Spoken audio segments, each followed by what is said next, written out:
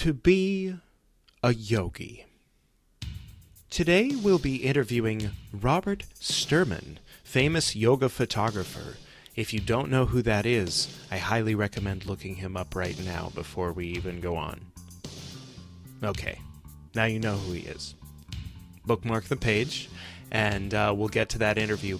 The most important part of the interview, and you might want to grab a pen for that part, is about our friend, the famous 97-year-old yoga instructor, who's an inspiration to many people, who you might have seen in the image that is attached to this episode just above Robert. He's the one with the camera, and she's the woman sitting in lotus above him on the right side.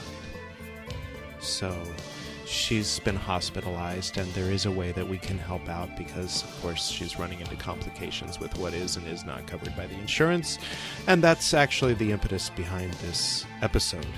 And it's kind of brief because we wanted to get the word out quickly rather than scheduling a time where we both had plenty of time to sit down and have a conversation. So without further ado, let's get to that interview.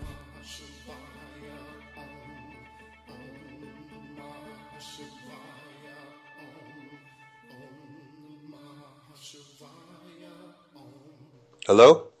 Greetings. Welcome to the To Be a Yogi podcast. How are you? I'm good. How are you? I'm doing well. So what's happening in San Quentin later? San Quentin, one of the things that I do is I go into the United States prison system and I photograph, document the growing yoga programs. Mm-hmm. And that's something that I do in San Quentin probably about once a year. That's a very special thing, to bring yoga where it's most needed. People who are in a really rough place, who maybe came from a really rough place where yoga was the farthest thing from what they had. Right. Yeah, it's pretty incredible to experience these human beings that are just wanting to become better people. Yeah, that's great. I've heard Swami Satchidananda talking about, he was involved in a program like that in India, and he had a lot of very inspirational things to say about his interactions with the people his students. So how did you get started with yoga photography? I got started with yoga photography probably about 15 years ago.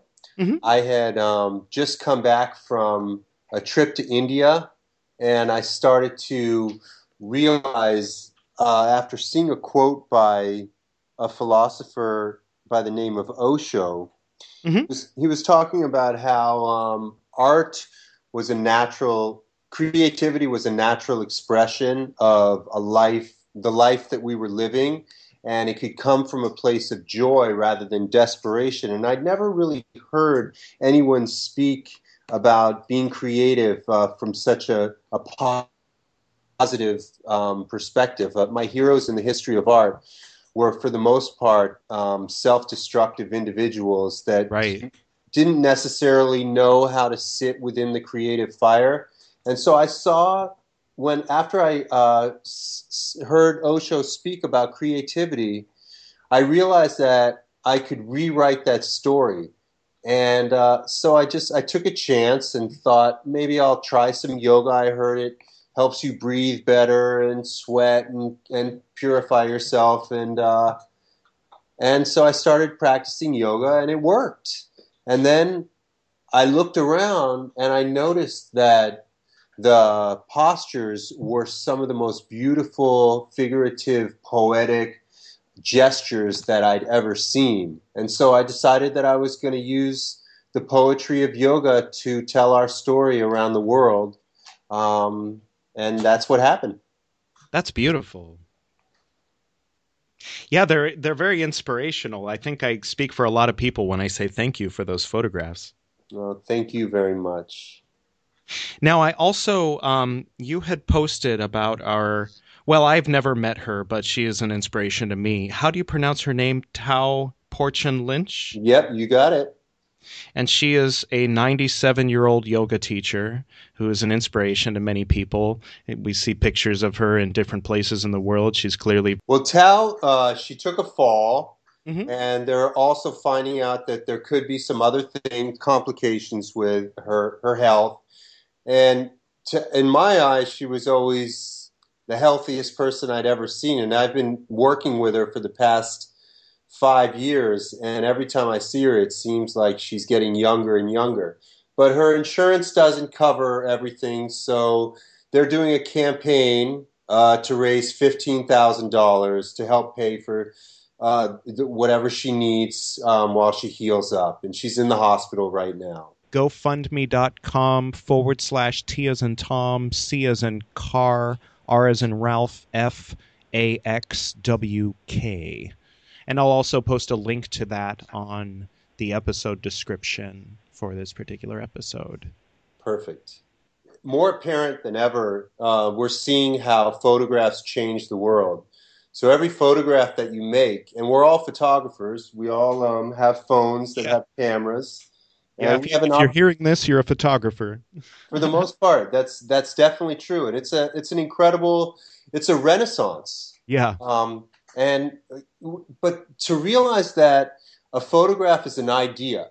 So if you're pointing towards the beauty or you're pointing towards possibility, and like I was saying about going into the prison system to photograph, that's creating an idea and creating what I like to call the new normal, where every time somebody sees an image of an idea, it becomes something that we're more familiar with. So it actually has the potential to change the world. And with our phones and every picture that we take with our ideas, we can put that into our images, because images are the most powerful form of communication that we have. And I just encourage everybody with their phone and with taking pictures to consider that.